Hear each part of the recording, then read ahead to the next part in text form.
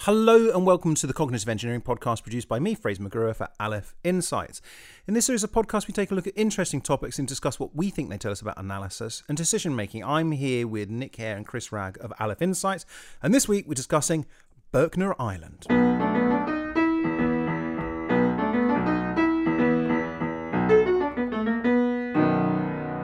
So, we're talking about Berkner Island, Nick. I presume you've just come back from Berkner Island from your holidays. Is that about right? No, I was actually in Wales, then Alton Towers, but it's not that far from Berkner Island, right, which is in the Antarctic.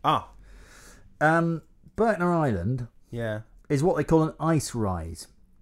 What is an ice rise? Well, it's basically where the ice is slightly higher up because of some land underneath it in the Antarctic. Okay. So it's called Berkner Island, but in fact it's all covered in ice. And in fact, if the ice wasn't there, Berkner Island, so called, would be underwater. This sounds like a pretty rubbish island. So it was discovered. Isn't an island that's something that sticks out of water? Yeah, well, it does because of the ice. Straight away. Because of the ice. Oh, it does because of the ice. What? Yeah. The ice on top of it makes it stick out, but it wouldn't stick out if it weren't for the ice. Does it stick out more than the stuff around it? Not really. It's an ice rise. It sounds really not unimpressive. An ice island. Okay. So it was discovered by members of the United States International Geophysical Year Party at Ellsworth Station. Yeah. Under the leadership of one Captain Finn Ron of the United States Navy Reserve. Yeah. In 1957. How would you discover something like that? Well, you could sail there and you go look at that. And then they said, what should we call it? And they decided to name it after the American physicist Lloyd Berkner, who was an engineer with the Byrd Antarctic expedition in 1930. So you probably sitting there thinking that's not very interesting. Well, I'm actually more confused about how they even saw it, because if it was all hidden by ice. But I don't think we should get bogged down. Because it's higher up. It's a nice rise. It's like, how can you see a hill? Because it's surrounded by land. Okay. But I mean, because it's higher than the rest of the area. How did they figure out there was land on it? Anyway, anyway. Science. So it's not very. I've got to be honest. With the best will in the world, I can't get myself too worked up about Berkner Island, except for this one fact, which is it was the last piece of Earth to be discovered. Yeah. Nowadays, of course, with satellite imagery, we've seen everything, haven't we? But in those days, that didn't exist, and nobody had ever been there and had a look at it and said, "Oh, okay, that's what's there." I don't think it counts. Well, let's. It was until 1957. A map of the Earth would have had a blank spot there, and it doesn't now, and indeed nowhere does, and nowhere has since this 1957 expedition. Right now, what that means is, since 1957, there's no land on Earth left to discover, and in fact, that we know of. Well, the problem is we do, don't we? In fact, they're even undiscovering things, aren't they? Because Sandy Island famously was undiscovered in 2012. What? Yeah, Sandy Island, which had been on the maps for hundreds of years, because I think even Captain Cook saw it. Yeah. Well, it's not there. It's washed not away. there. It's sort of midway between Australia and Vanuatu, and in 2012, someone went there and said, "You know what isn't here? Sandy Island."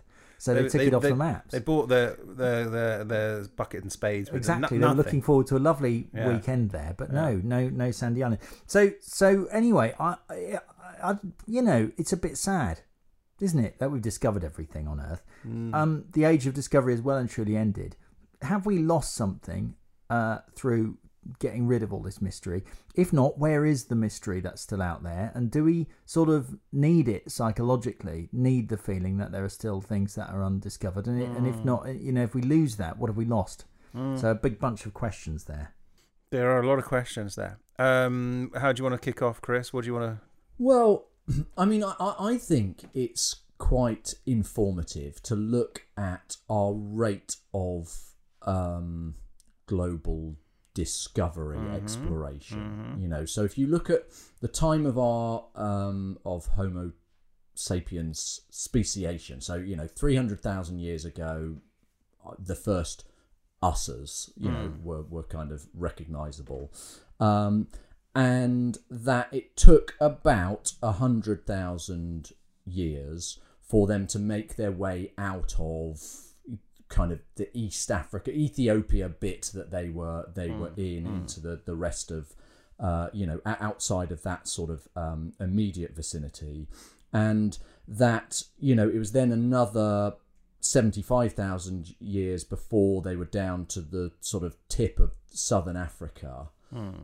So, you know, it took them 100,000 years to get not very far, another 75,000 years to get quite a bit further. But then, you know, 70,000 years or so ago, coming out of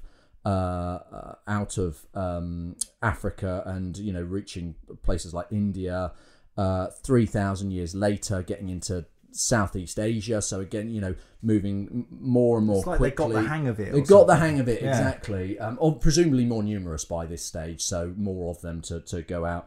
You know, 50,000 years ago into Australasia. You know, Europe maybe more like 40,000 years ago. You know, one of the great ironies about, you know, Europeans discovering everything is actually Europe was one of the last places to actually be inhabited. And then, you know, North America 25,000 years ago, but parts of Polynesia, northern Canada and Greenland 4,000 years ago, and then Polynesia 2,000 years ago. You know, and they think that the last sort of notable, you know, place to have been bumped into with, you know, human habitation was the Auckland Islands off New Zealand. So obviously there's a rate of acceleration, and then, you know, but clearly those humans didn't all stay in touch with one another, which is why you then get, you know, the discovery of the New World, even though it had already been discovered. Well, it turns out there were people living there. I know. How dare they? Second hand. Yeah. So I think that is quite interesting, that actually it took us a long time to find anywhere, really, you know, and these places, actually, you know, Europe was already inhabited by Neanderthals and parts of Asia by other sort of, you know, distant relatives to Homo sapiens.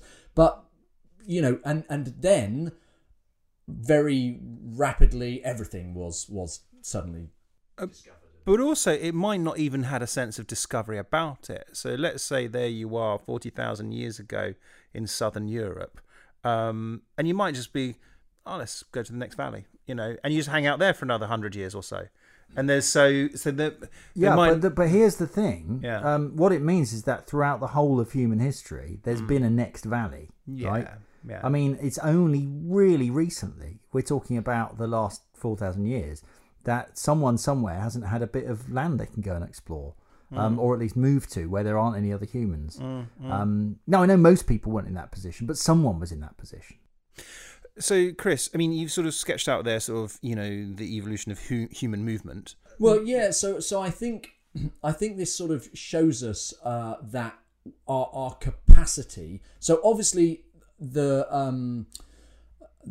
prevalence, the number of humans has increased massively, which has driven migration, presumably, right? You know, that people have been looking for virgin territory and so on. But that in turn has, you know, so as soon as you find a new place, you can stick more people in it, and you can have more people and support more people, right? So there's a little bit of you know, interreliance there. But the rate at which we can explore has accelerated, and we've now got to the stage where we've reached the limits of our planet. But obviously, you know, our technological abilities and you know, the resources available to us have enabled us to, you know, get to the moon, for example. So, you know, we put people on the moon, which I still can't quite. No, I'm still with you. Can't quite fathom.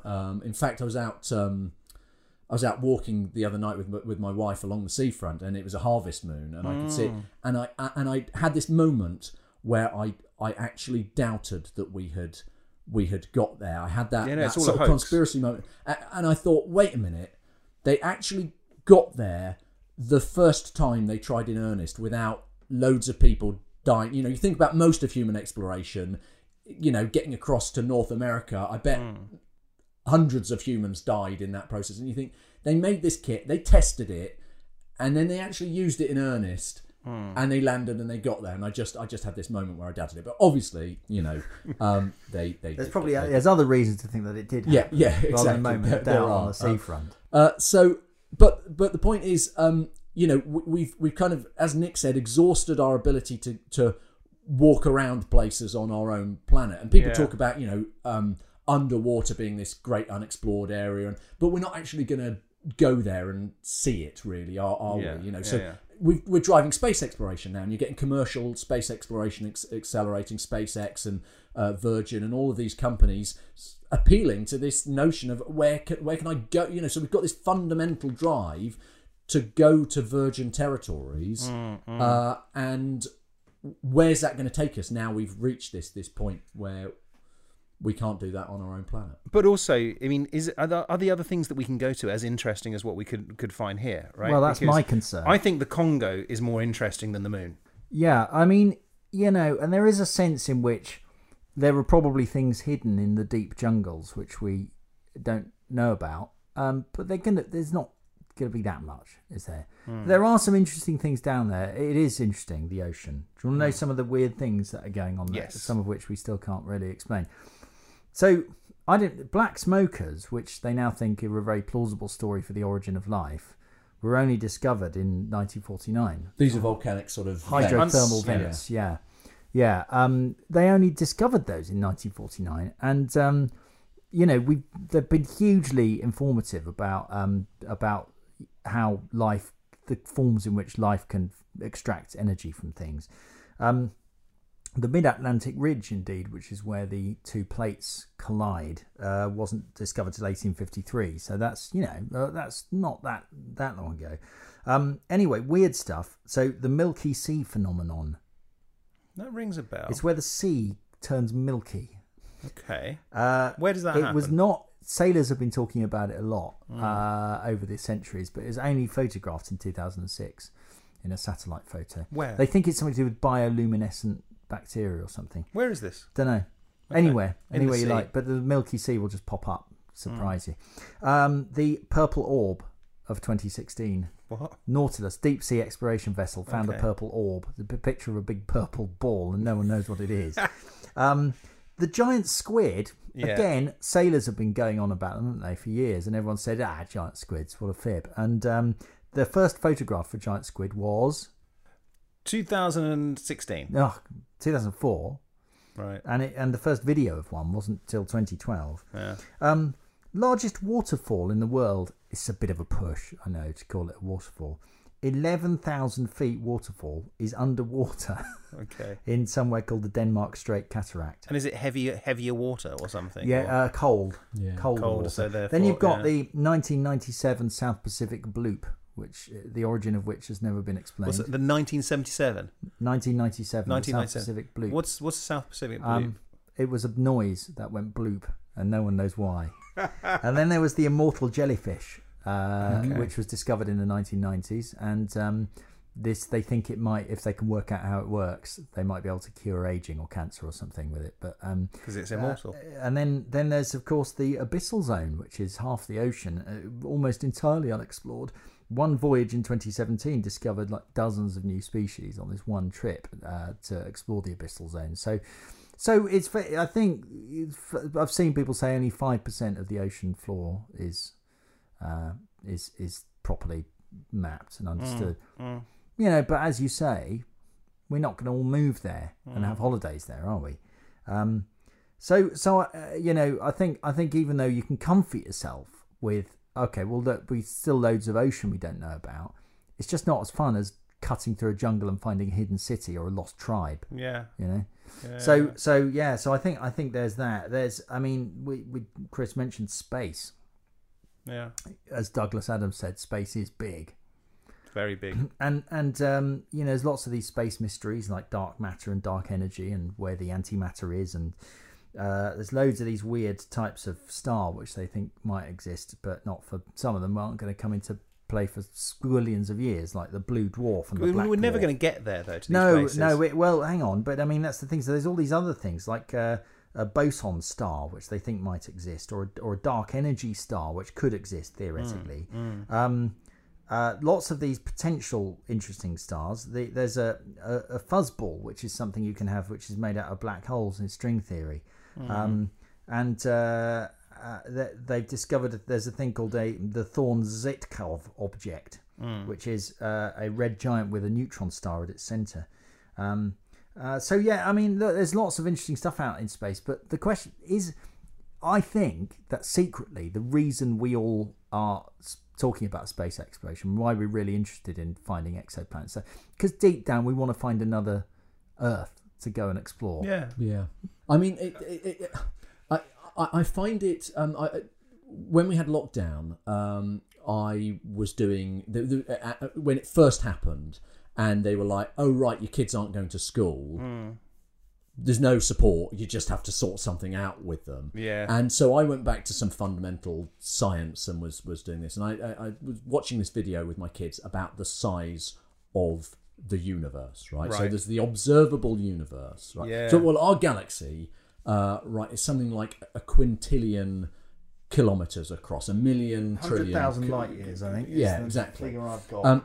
And within the observable universe, they think there are potentially 2 trillion galaxies, right? So our galaxy is unbelievably large.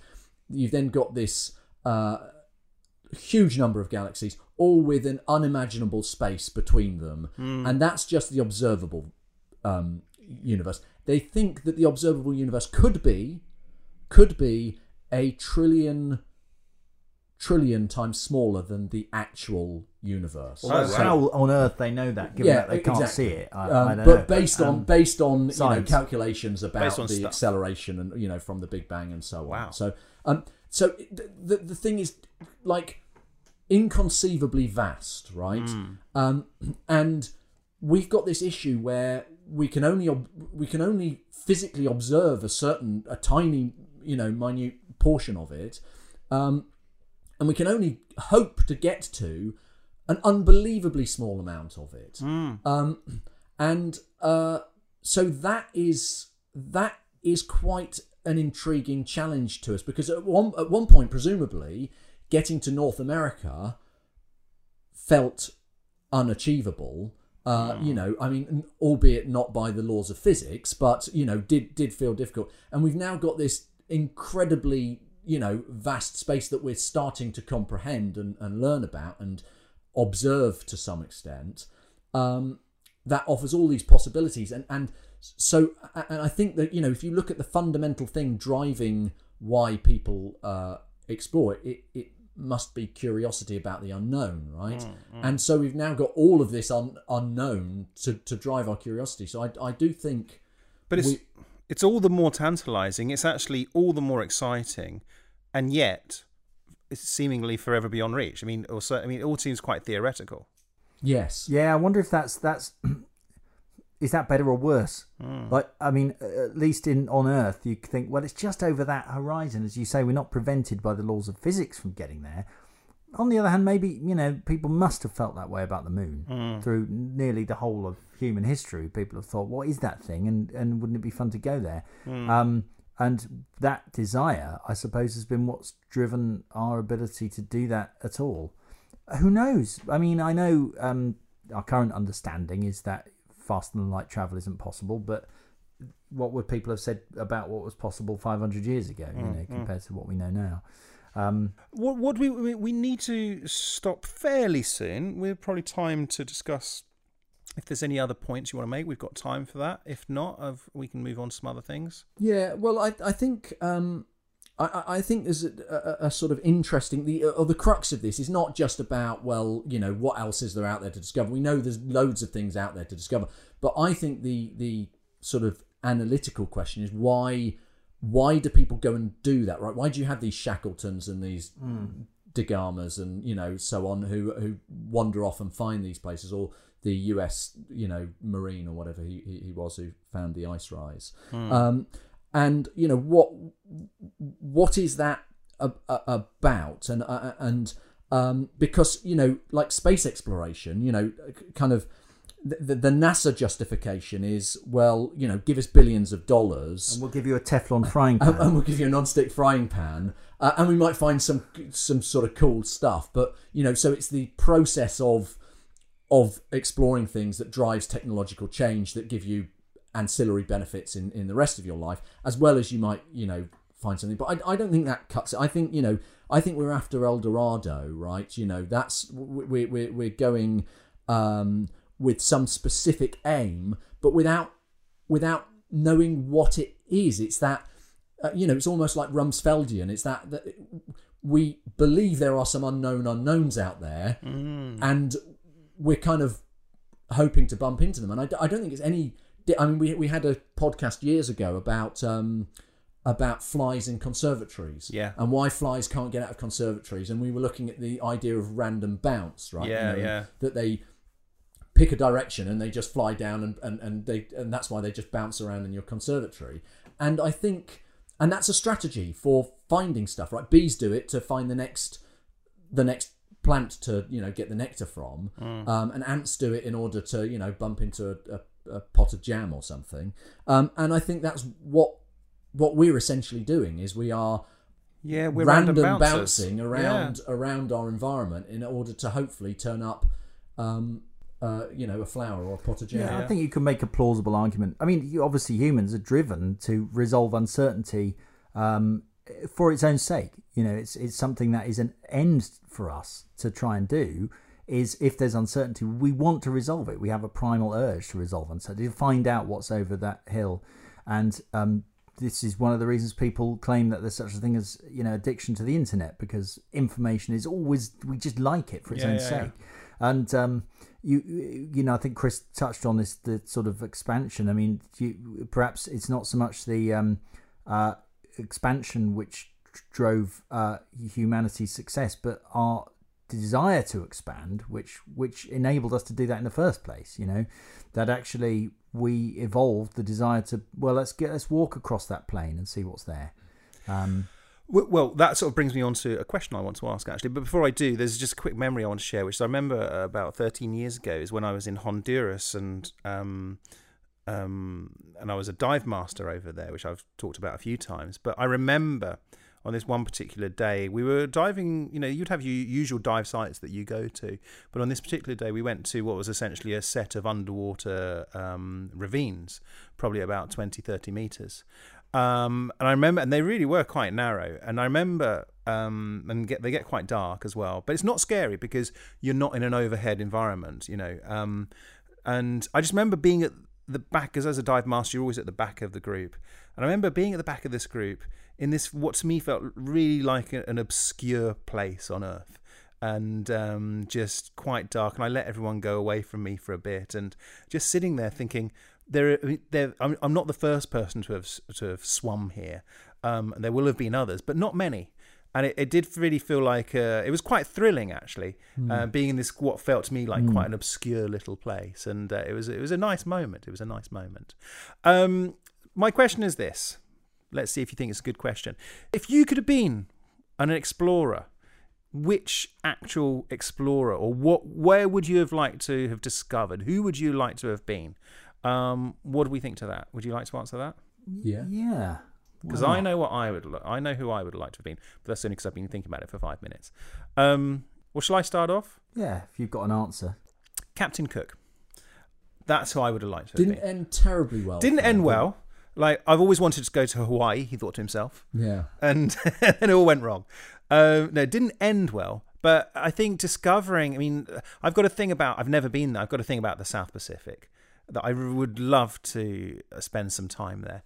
And just the thought of discovering all those islands and the people there, and going to places like Tahiti. Yeah, the South Pacific, and discovering those islands and this bloody great big continent-sized sort of place as well.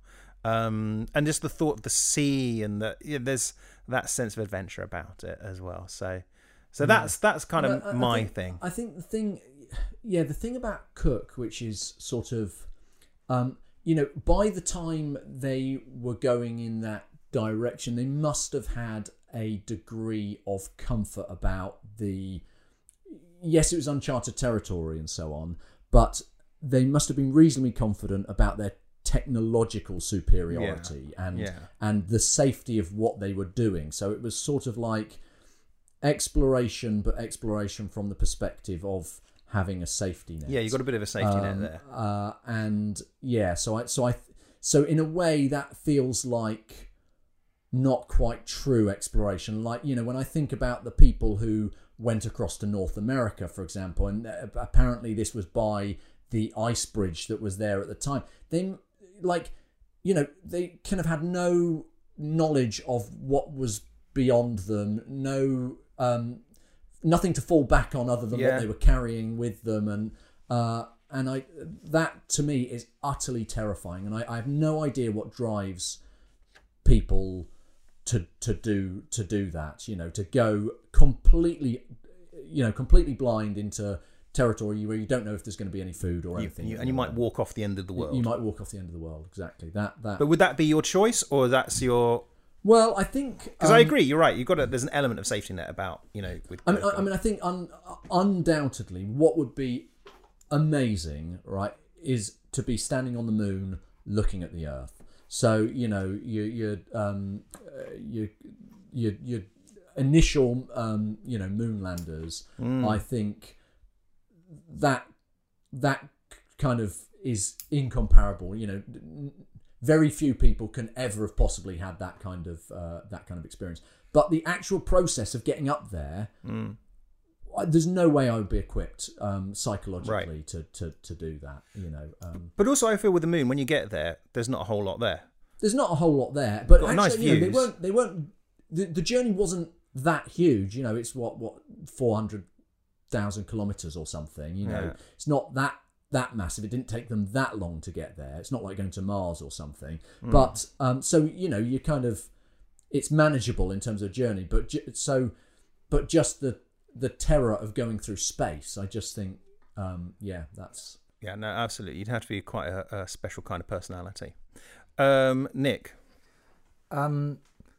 Yeah, I've got a board game about Polynesia, and I have to say, I think that's. I mean, this is more being impressed with it, really, rather than. What's the name of the game? It sounds brilliant. Conquest of Paradise. Oh wow, okay. So it's the fact that it's just still it boggles my mind that in an era, well before we were Europeans were, going. For sort of long sea voyages in the middle of nowhere, they had this ability to make maps and explore in what seems to be some sort of systematic way and survive long sea voyages. And then then they would turn up on an island which was uninhabited and genuinely new. Imagine that. Imagine being the first human to set foot on Hawaii. Must have been awesome.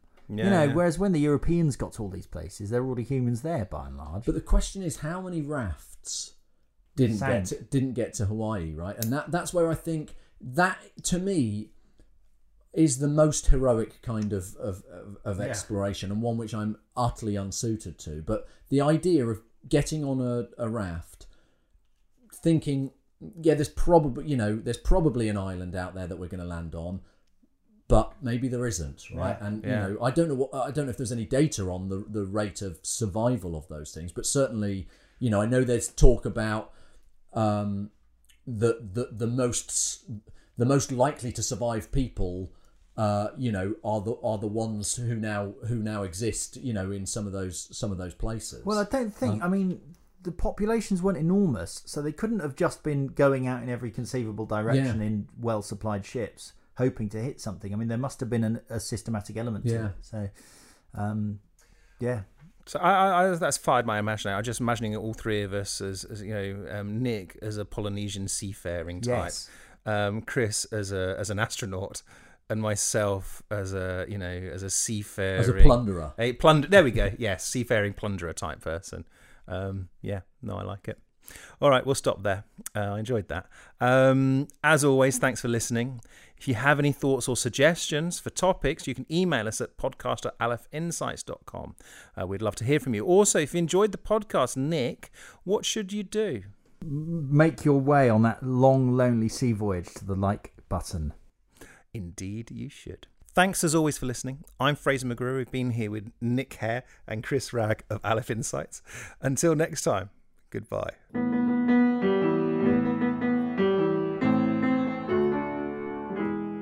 Right, music has just faded, but here is a little postscript.